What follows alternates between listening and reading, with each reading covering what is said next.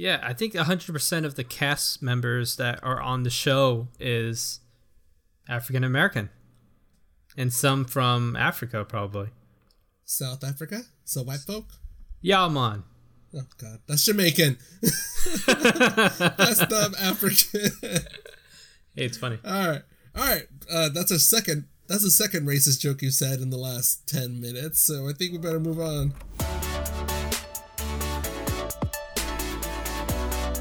The 2OC, the show that covers the things we love from two parts of the world, Orange County, California, and Orange County, Florida.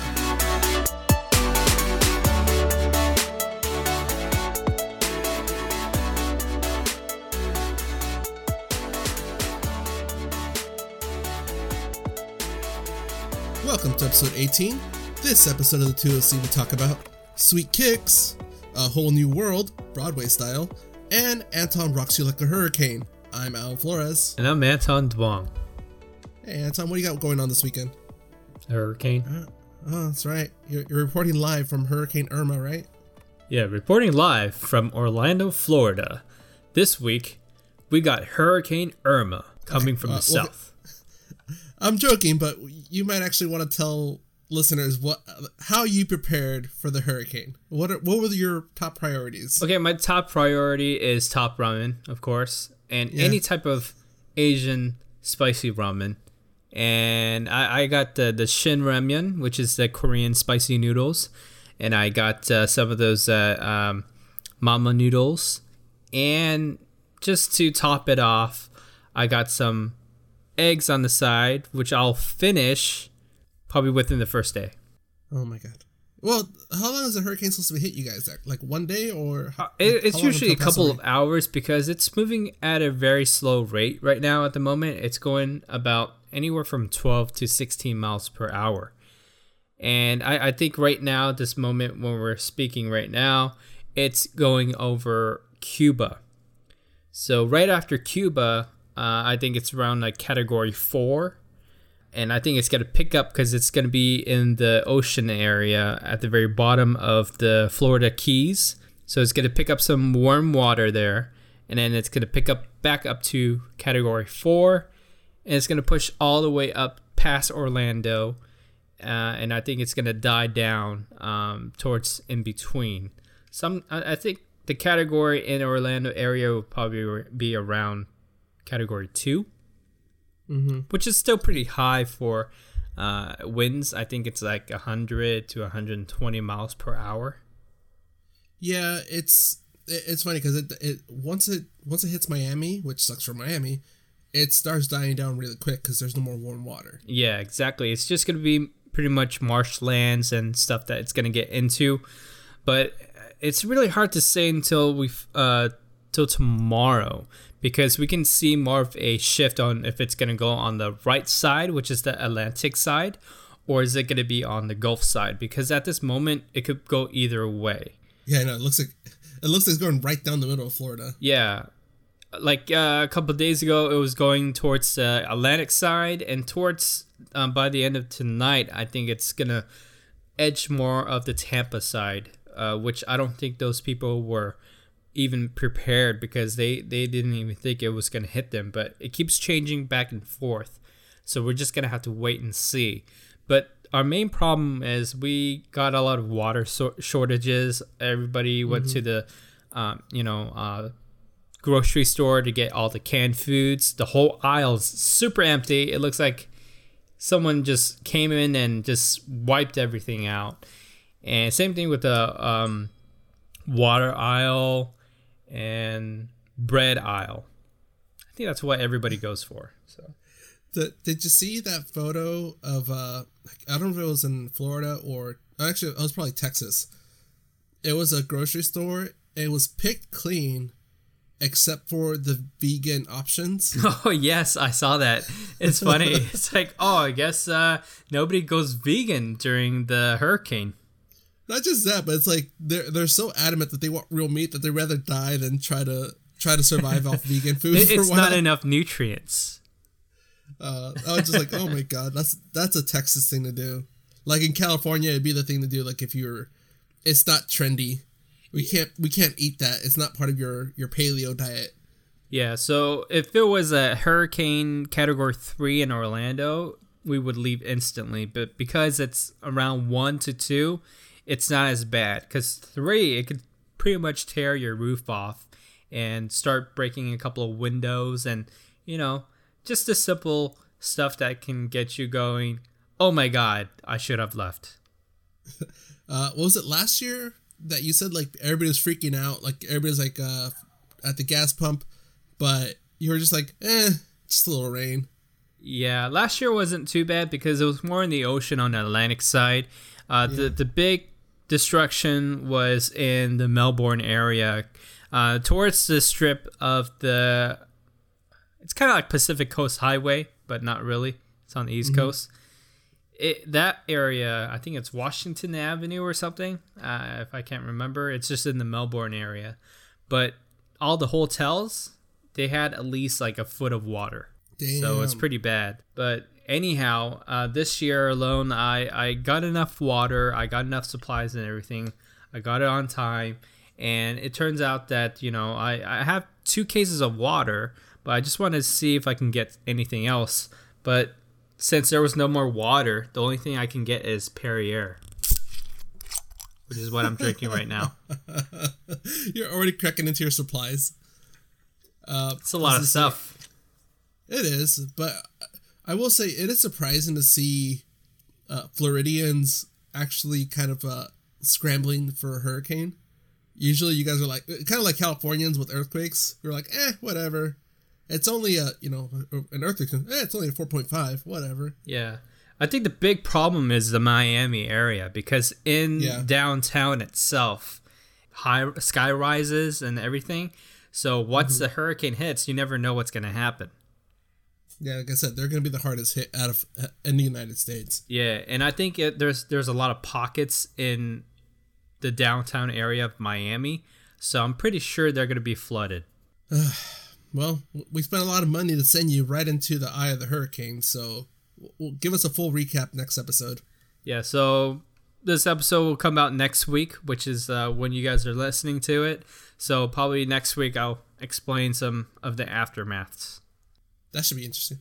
What happened? Took a nap, woke up. It was kind of wet outside, so I just took another nap. Yeah. That was it. That's basically what happened last year.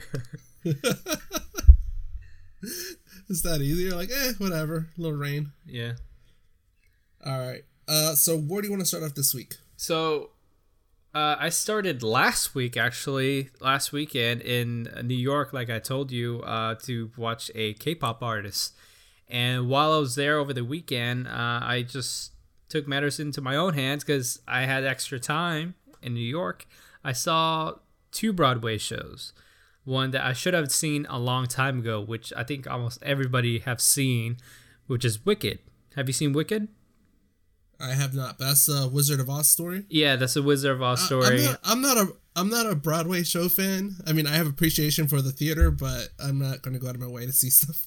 Yeah, it's actually really good. We have a friend, that's very dear to our hearts that always watches this. I think she's watched this at least 4 to 5 times. I don't know if you know who I'm talking about. Is she blonde? She can be. God. But she's not confused. She's Asian. Of course she is. Yeah. She's like an Asian blonde, but she doesn't have blonde hair. Is she currently in the Northeast? Or actually, she's on vacation. I think she's on vacation. Yep, actually. She is on vacation, actually. Okay, yes, that's who I'm talking about. Okay. So anyways, she told me to go watch it because it's her favorite show. So I finally went to see it, and I say it's a very good show. Wicked originally hit Broadway, 10 years ago?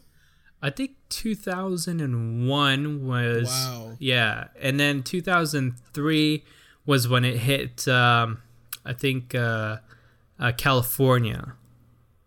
Okay, wow, yeah. Because Idina Menzel goes way back. Same thing with Kristen Chenoweth, which you also know. Both of them were on the show Glee. Mm-hmm. Yeah. And you gotta let it go, bro. Let it go. Yeah, you gotta let it go.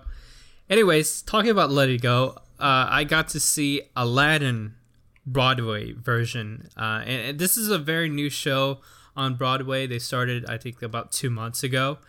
And I think the reason why they brought it to Broadway is because they don't have Aladdin musical anymore in California Adventure, because they replaced it with Frozen. Did you watch the Frozen version of it? I haven't, and that's mostly because the shows that they have are really weird hours. They pretty much have to be there during the day, and the tickets sell out. Not sell out, but the fast passes sell out really quick. I don't know how the show is. I really enjoyed the California Adventure version of it because the guy that plays Genie is so good. Right? You've seen that many times before, right? Yeah, I have seen the Aladdin one. I just haven't seen the Frozen one. The Aladdin one is a lot of fun, and it was more entertaining than I was expecting at first. I thought it was going to be really like a high school play kind of thing. Yeah, I thought so too, but it's so good. They have so much good content in there. Like, I love the Genie because every time I go, there's always new jokes. Yeah, that's what I say. Like, whoever plays the Genie, he does a really good job of switching it up. I've seen it twice. Yeah, and both times it was different. Almost like Jungle Cruise. Yeah, exactly. And I appreciate the actors that were in the California Adventure version of it too, because they were actually decent singers. And I really liked the magic that they were bringing into it. They had a lot of Broadway production type of budget, and I think they do like 5 shows a day, which is a bit much. I think it's down to 3 or 4 now, at least with the Frozen one. Yeah, but I think the only times they do 5 is during the summer, and I think the show runs for an hour and a half. If they do 5 shows, it's probably going to be on the weekend in the summer, like when there's the most people. Yeah, so comparing this one to the one in Broadway, which I just saw, I think the production value on this is a little bit more. So they added a couple new songs, new numbers that they wrote themselves for the show. And also they added a couple more different stages. The one thing that they took out that I noticed is Apu. What? Yeah, they took out Apu. They did show him, show pictures of the Apu, the monkey, throughout the show just to, commemorate him. But they replaced him with, I think, 3 guys. Yeah, 3 guys that is Aladdin's friend. Oh. Kind of like street rats. Well, I think they probably got rid of Apu as the actual monkey, mostly because I don't think they want to do puppets for that part, and also they don't want to get in trouble for animal cruelty or animal abuse kind of thing. Yeah, of course. So animal labor. There you go. So I mean, I enjoyed it very much. For them to replace Apu with 3 actors, and they're very funny. They bring the whole comedic value to it. Which, to be fair, Apu was never one of my favorite Aladdin characters. He was a little annoying. He's not just annoying, but he was just more of a smartass with looks.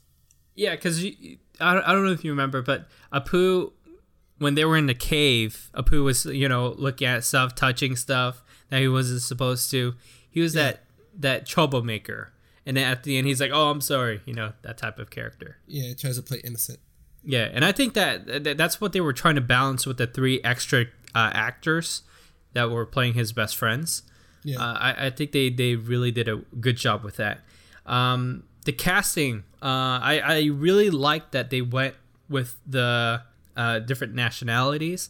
So the main guy, he is Chinese, which is fine. He's an Asian actor, so that's fine. Guy, you mean Aladdin? Aladdin is played by Telly Leung.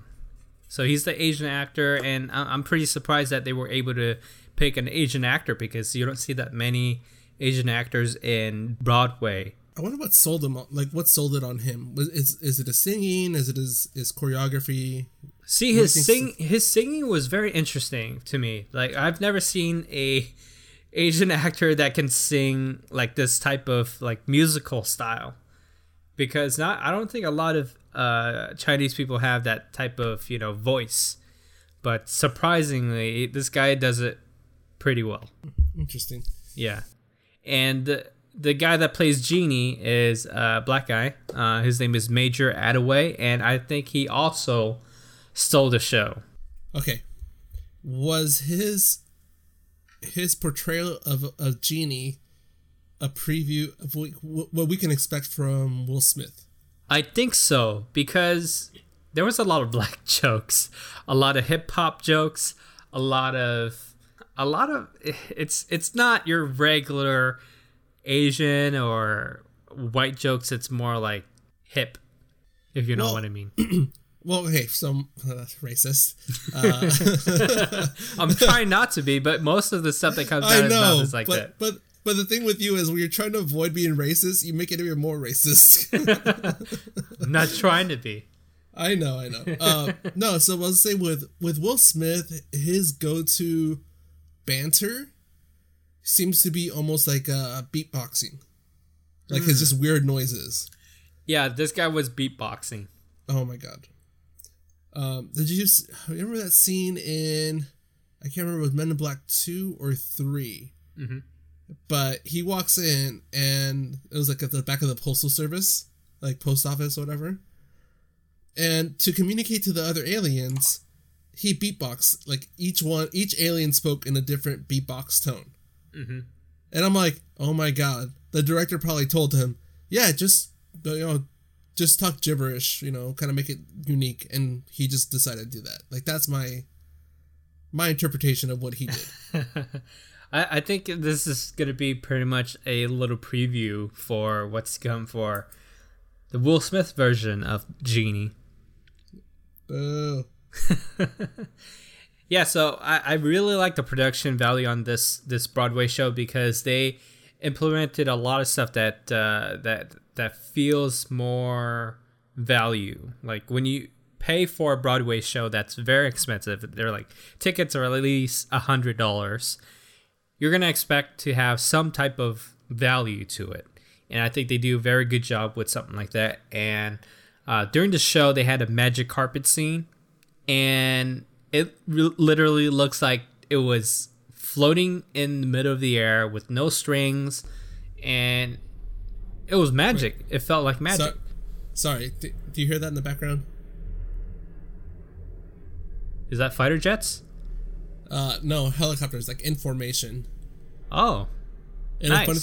The funny thing is when we were playing Overwatch, mm-hmm.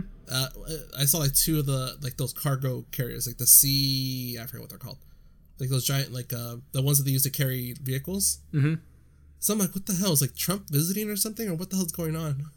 I think they're doing music videos or something. Oh, hip hop. Yeah. All right, sorry, go on. Yeah, you gotta have a little bit of that pizzazz in the helicopters. Nothing and then says ball. Explosions. Nothing says balling like Apache helicopters. Yeah, I can see it now. Like, the song from Team America. America! Fuck yeah. Yeah. With explosions and everything in the background. Yeah, of course. Yeah. All right, anyways, other than that, it's a great show. I really thought that I didn't like it as much as I did with the California Adventure version of it, but it is as good.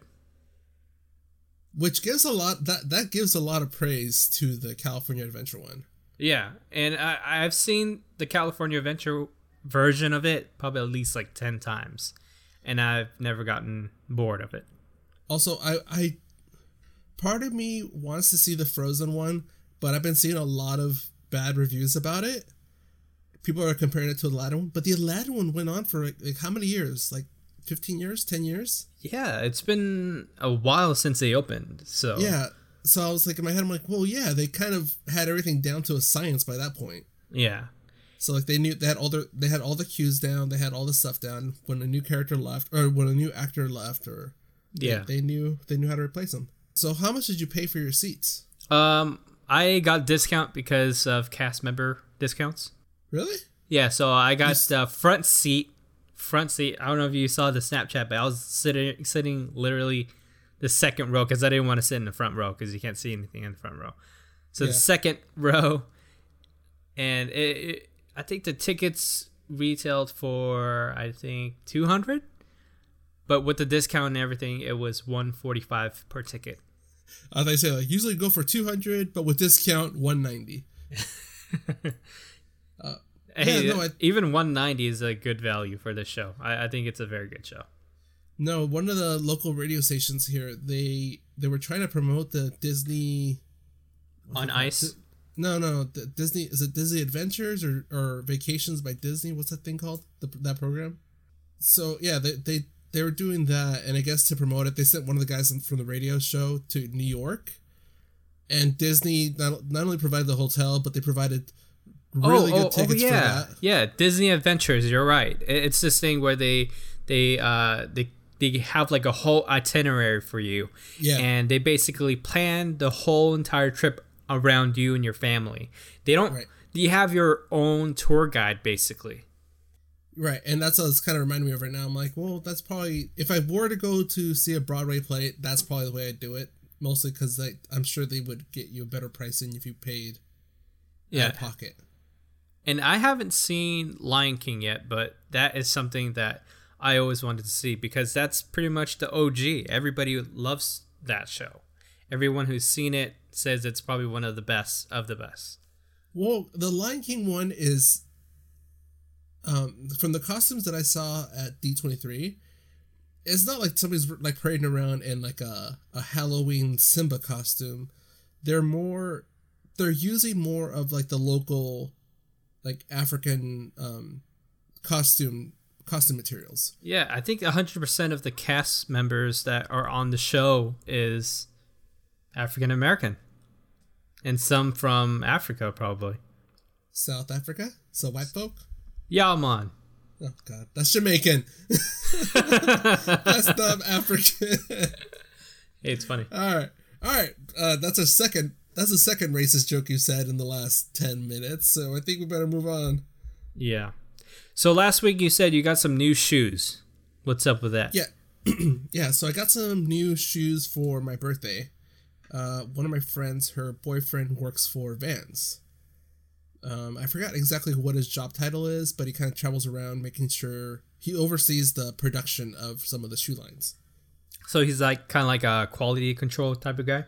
Yeah, I would say quality control, production. So he's like checking out the sneakers, making sure they're up to the code. Similar, because he told me like when he would go to China, he pretty much have to keep the Chinese production companies honest. Yeah, so I guess that is quality control. So he's basically saying, nope. Put this back on the assembly line. Nope. Right, right. So he's trying to keep them to their word of like what. So like if they tell him to use a specific insole for the shoe, he told me that one time they were using everything to Vans's specs, and then when he went to check again a couple weeks later, they switched them out without letting Vans know. And their guy, when he was like telling like the head of the production company, going like, dude, what the hell? Like, you're not supposed to do it. He goes, no, it's just as good, saving you guys money. It's like, what, saving us money? Like, you're not giving us a cut of it. Like, you're pocketing the difference. Oh my gosh. So stuff like that. Yeah, that's crazy because I remember back in the days I knew someone that owned a sweatshop, and they had a whole bunch of people just sewing shirts and all these things, and there would be people with quality control that would come down and make sure everything's being done correctly. And I think one of the brands that they were doing there was Body Glove. You're familiar with that one, right? Oh, yeah, that's an old brand. Yeah, Body Glove and also Billabong. I think Quicksilver also, too. So they would come down, do quality control. So they would go through like some of the shirts and everything. And sometimes what the people would do is when they notice that there's a hole in the shirt, some of the workers would just put super glue real quick on it and then just squeeze it together. And there you go. You won't even see the hole in the shirt. So when they come and do the quality control, they can't see it. Yeah, no, that's terrible. Yeah. Anyways, so he got me he got me a pair of their new shoes for my birthday. Woo! Yeah. So I guess Vans is trying to get into the athletic shoe business. Mm-hmm. So they made a new line called Ultra Range. Ultra Range. So I'm guessing Vans is going away from, well, they're not really going away, but they're adding to their arsenal by going into different territories because they're known for tennis shoes and skate shoes. Yep. More like casual or skate shoes kind of thing. Like not really. Yeah. So this is like their first attempt at activewear. Yeah. So when I wore the tennis shoes, I really enjoyed them when I was a kid, and they go along with anything that you wear, which is kind of cool. And same thing with their skate shoes. They're a little heavy, but after a while, they're not good for walking. Yeah, no, but these, dude. So I've been wearing them for like the last 2.5 weeks since I got them. They are so freaking comfortable, dude. Usually for just comfort or for like light activities like going hiking or just like walking, say going to Disney. I have a pair of Under Armour shoes. These shoes beat them. Tell me a little bit about the soles on the inside. Let's start with that. The insoles, I don't know how to describe it. It's it's really comfortable and soft. Almost feels like Dr. Scholl's like gel shoes, but they're not gel. So they did a good job with that. The only problem with that, or what they did in the inside, is there is very little arch support. So is it kind of like a yoga mat? Because I know a lot of shoes nowadays and sandals, they try to implement more of a yoga mat feel to it. I think it's the same material. Probably like really high density foam kind of thing. Yeah, I don't know if you tried the brand Sanuk. It's the one with a happy face. You'll probably seen it. They have a store at downtown Disney, and when you get a chance, check it out, dude. They're so comfortable. Oh yeah. I have a pair of sandals at home. They are pretty much my favorite sandals I've ever owned. Oh, would you compare it to like Crocs? I've never worn Crocs and I never plan to. but you felt Crocs before, right? Kind of. Okay, I would compare it to the like Adidas sandals, like those. Yeah. Not the massage one, but the foam ones. Yeah.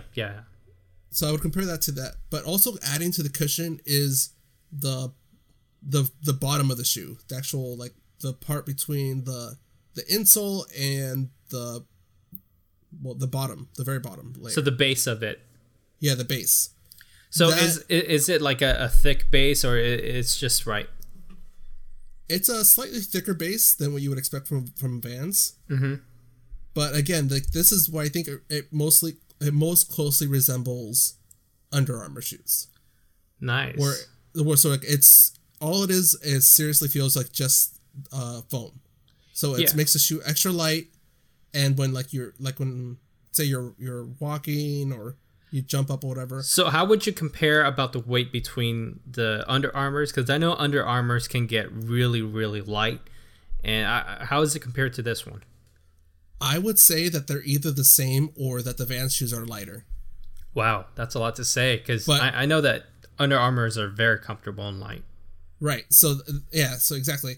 And this one, I grabbed them out of the box and like right in front of them, like when I pulled out like the shoes, like, oh, thank you. I was like, what the hell? Like, it's super light. I could actually like bend it in half really easily, like not any issues, and the shoe just popped back in place.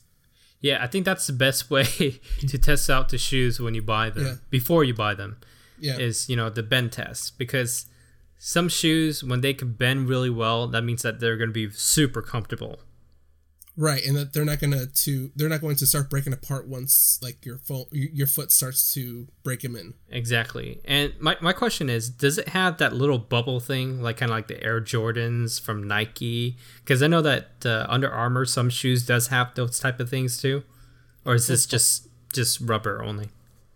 What bubble thing? Like the Air Jordans, they have like a little air pocket. Oh, I see. Yeah, like like the Nike swoosh,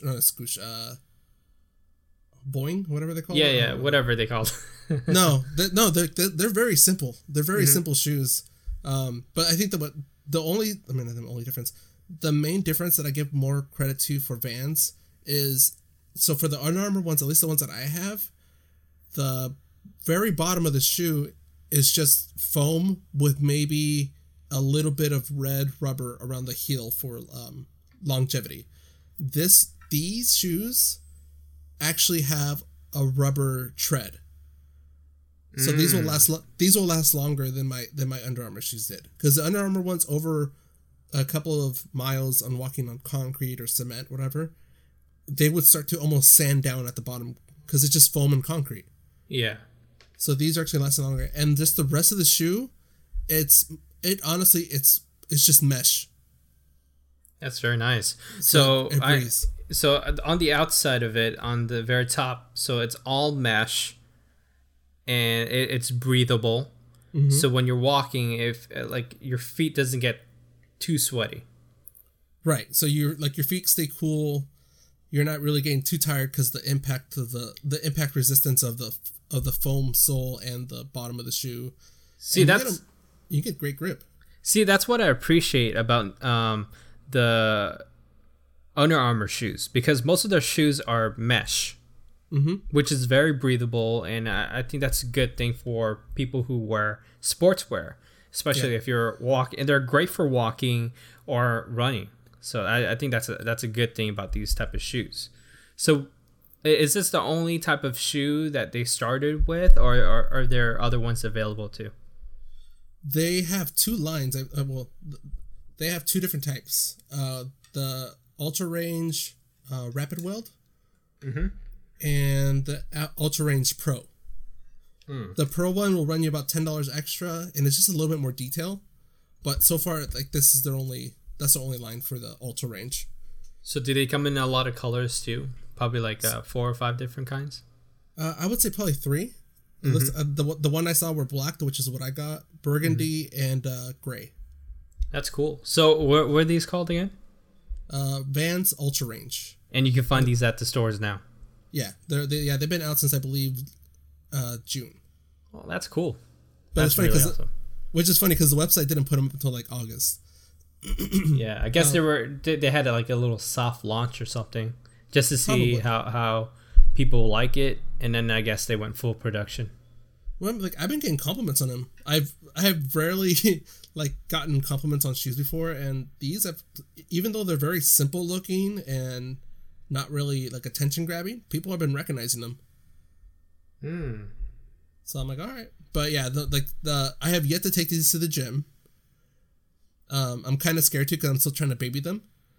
But the other part is, like I said earlier, it has no real arch support. So I'm scared that if you're for like longer runs, your feet will start to feel that. Because I'm used to wearing Nikes to the gym, and you know how Nike is more narrow and like it has a really strong arch support. Yeah, I don't know. But yeah, that's so far the status update on my new kicks.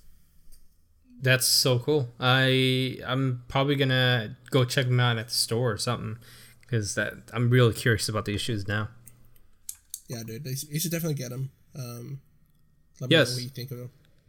Will do. Did you hear the breaking news? This is something that I think we should have talked about at the very beginning of the show, but Colin Trevorrow steps down from Episode 9, Star Wars Episode 9. Yeah, I'll let you explain it because apparently my understanding of it was different, and I'm willing to admit that part of my understanding of it was I was more skeptical. Yeah, more cynical about this true story. So Colin Trevorrow, big blockbuster that he did was Jurassic World, and as you can remember, last year it was probably the biggest movie of our summer movie draft. Yeah, that made a lot of money. Yeah, was it your movie or was it Carlos's? I think it was mine. Yeah, I think it was yours, and it was. I think you did a very good job picking that movie, because I had a good time watching that movie. I think everybody had a good time watching that movie, and I was pretty happy to hear that he was going to direct episode 9 because of what he had to bring to the table with Jurassic World, bringing back the franchise. I had really high hopes for episode 9.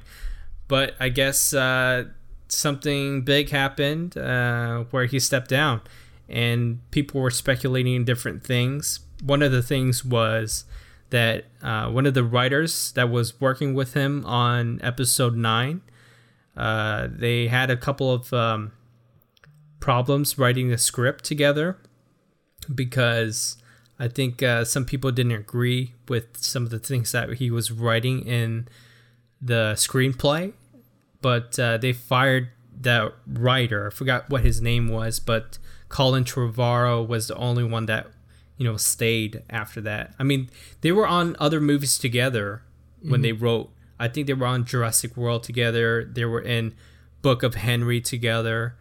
And I think after Book of Henry came out, which is a movie that came out this summer, it had such bad reviews. It's like 22% on Rotten Tomatoes. So I think it gave a lot of people kind of a speculation of doubting Colin Trevorrow as being the director for Star Wars Episode 9. So from your take on what you've heard so far, what do you think about Colin Trevorrow stepping down from Episode 9? Okay, so, well, first off, it was actually Carlos that had Jurassic World. Okay. Yeah, so our friend Carlos, who's in the Florida Coast Guard. Is it Florida Coast Guard or just Coast Guard? Coast Guard. It's Coast Guard. So yeah, he's gonna be busy with all these hurricanes. Anyways, I don't even know how to. I'm more scared of how it's going to affect what's already been written down and created. Because how long is the other guy that he was working with? I think it's only been a couple of months because they haven't even started shooting yet. They're planning to shoot it very soon because it's supposed to come out not that long right after the Han Solo movie. They're basically trying to finish everything as soon as they can. They're not waiting until 2000 at the end of 2020. I think, yeah, they're not waiting until the end of 2019 to show Episode 9. They're waiting to come out before summer. No, exactly. Because another thing too is with Star Wars movies is because they rely a lot on practical effects, but yet there's still CGI aspect. That's two different type of effects that they take into account. Both of them need time. So for like these type of movies take longer to film than traditional like say action movies, whatever. Yeah, and you got these hardcore fans who are expecting so much from these Star Wars films. Well, especially this is a wrap up. This is a wrap up for the trilogy. Yeah, and Episode 1, Episode 2, Episode 3. Some of the parts from Episode 1 was such a letdown. Second part was even more of a letdown.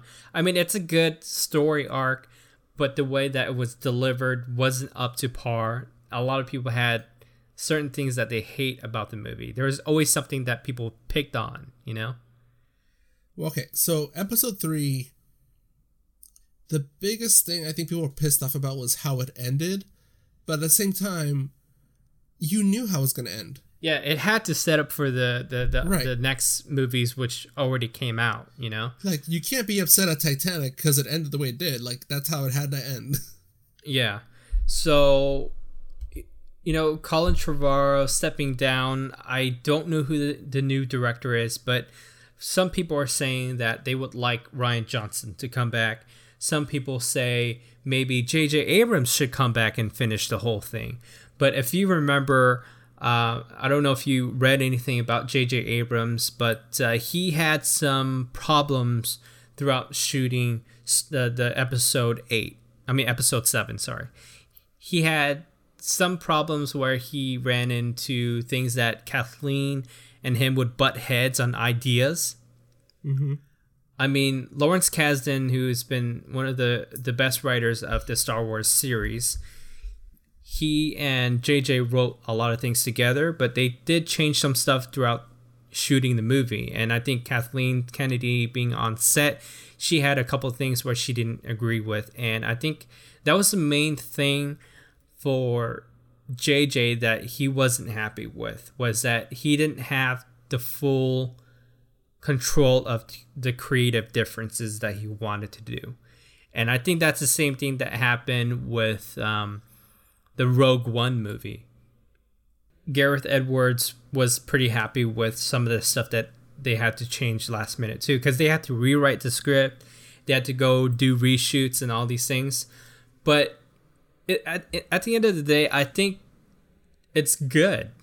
It's good that Kathleen Kennedy stops them there and try to change things around or try to strict the whole thing and not be able to do anything else, because it takes away the magic, I think. And I think she has a formula of getting the movies right, because if you look at her track record, she's done a lot of really big movies like E.T. She's done Indiana Jones. Like, she produced a bunch of big ones. Lincoln. I can just keep going with all of the things that she's done, like Sixth Sense. Oh my God. Signs. So weird, but I love it, you know? So with her being on it and trying to get people to do the things that she wants to do, I think that's what gets the movie on the right track. Well, the other thing too is they already had a set path for the Carrie Fisher's character, Leia. Mm-hmm. So I'm wondering if they had to do a lot of rewrites or they had to kind of change direction a bit with the writers. How is that going to affect the overall arc for her? And is it going to be a more clean arc? I don't know how to word it. Is this going to be, are the new writers going to be able to do a cleaner arc than the original writers? Like, who do you think would be able to handle it? For writing it, I think they're already done with the script, basically. I think there was only minor changes that needed to be done.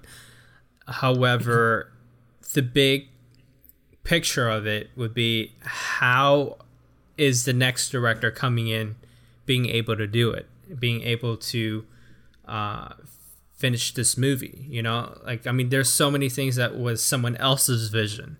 Now it turns out, you know, you have to do it where someone else's vision, but also, you know, something else with yours too. And I think that's also the main reason why Colin Trevorrow left, is because of the creative differences also too. I think there was a couple of things that required him to do where he didn't feel like he wanted to do it that way. And that's the thing too, like, now that he's out of the picture, is that going to change the story even more? Because, coming in and having to work off somebody else's, essentially, like, skeleton for a story. Yeah, like, for example, Joss Whedon had to come in to finish up Justice League, or Ron Howard having to come in to finish the Han Solo movie. But that's different, because all that stuff was already essentially done. What was it, like 70%, 80% done? Yeah, but now they're giving Joss Whedon, the writers, credit. So I don't know if they're going to give Joss Whedon, the directors, credit also too, because, you know. Is that still in contingency? Yeah, I mean, realistically, I think as long as he has a writer's credit, I think he's okay with it. I don't think he needs to have the director's credit too, but being in the guild and everything, there are certain requirements on what gives you credit. Right, and that's the other part too. Like, most of that stuff seems to be more of the bureaucracy or the politics of the film industry. Is, even though the director's like, it's fine, just give me this, or just give me this kind of credit, the rules and regulations, because it's almost like violating an employee, what's it called, employee rights, or like any other kind of going against some sort of union. Yeah, so like kind of like an HR department or a union. Yeah, like just like dealing with another union. Like, they like, no, we want this, and like, even though your employee's like, I'm fine with this, like, no, we know what's best for you. That's usually the case too. And I guess it just really ends up with, you know, whether they find the right director to finish this project, because I don't know, this is a big project. I don't know who's going to be able to finish it and, do it the right way. I just hope that they do find somebody and it's not going to be a failure. Any directors in mind that you think will be able to handle it? Well, J.J. Abrams, like I said, coming back, I would like him to finish it because he started it. Second thing would be Rian Johnson is fine too, because I heard so many good things about him for this episode that's coming out this December. I'm okay with Gareth Edwards coming back to do this one. That's fine too. He did such an amazing job with Rogue One. Ron Howard, I don't know how he is with the Star Wars films. I don't think he can juggle 2 movies at once, doing Han Solo and Episode 9 at the same time. So he's totally off the list. I'm still not fully sold on Ron Howard. Yeah. See, Ron Howard, when he has something that, for example, Kathleen Kennedy being there on set and making sure everything's the way that she wants it, and I think it's going to be a good movie. Because Ron Howard, when it comes to good movies, he makes really good movies. Yep. And when it's something that he has a passion for, and he doesn't care if it's good or not, and he's doing whatever he can to get it done, like the Da Vinci series, it's good. It's too slow for my pace, and it's too slow for a lot of people's liking, because that's just how the book is. I mean, it drags on with like so many details. And I think that's what he was trying to do, is getting all of those details into the movie. Well, okay, so it's so funny you say it, because the Da Vinci Code, I read that as more fast paced. Yeah, it slowed down when like they was trying to decrypt like a certain thing, but you're right about the movie itself. The whole thing just seemed to drag on, and it seems like he's just trying to pull so much out of every single scene. Yeah, like I remember that scene at the very beginning when I think it was Bettany. Yeah, so Paul Bettany, that whole scene with Paul Bettany, it just took forever. Like, he's torturing himself, but it looks like it's so weird. It looks like it was forced, and I think that wasn't the right tone to go for. I think it should have been something more. But anyways, it seems like that just drags on. Yeah, I agree. No, that's the thing. When he's on it, he's on it. When he's kind of not on it, it's going to suck balls. Yeah. Do you have any directors in mind that you think would be a good, throw in for this? I don't know. I mean, I would be happy with JJ coming back, because that would be kind of a nice poetry to the franchise, that he brings Star Wars back to life for us, and then he wraps up the story for us too. Yeah, I think so too. But what do you think about Jordan Vogt-Roberts, which is the guy who directed Kong Skull Island? Ooh. Because dude, he did such an amazing job. He did such an amazing job.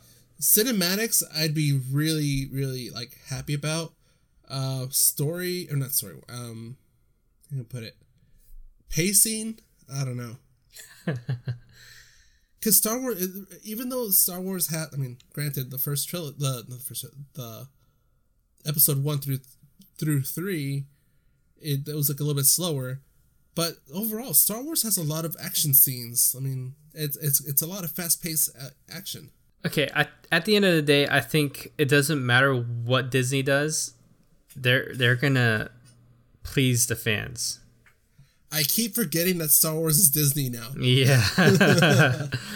Yeah, they got big production, so I think they know what makes $1 billion, and they're pretty sure that they're gonna need to get that formula right to make that $1 billion. They already own the summer. Yeah, I mean, Disney already owns the summer with their animated studio and their. They got Pixar. Marvel. They got the Disney Animation Studios. They got Marvel. Yeah, Star Wars. And then something to talk about next week. They pulled the cord on Netflix officially.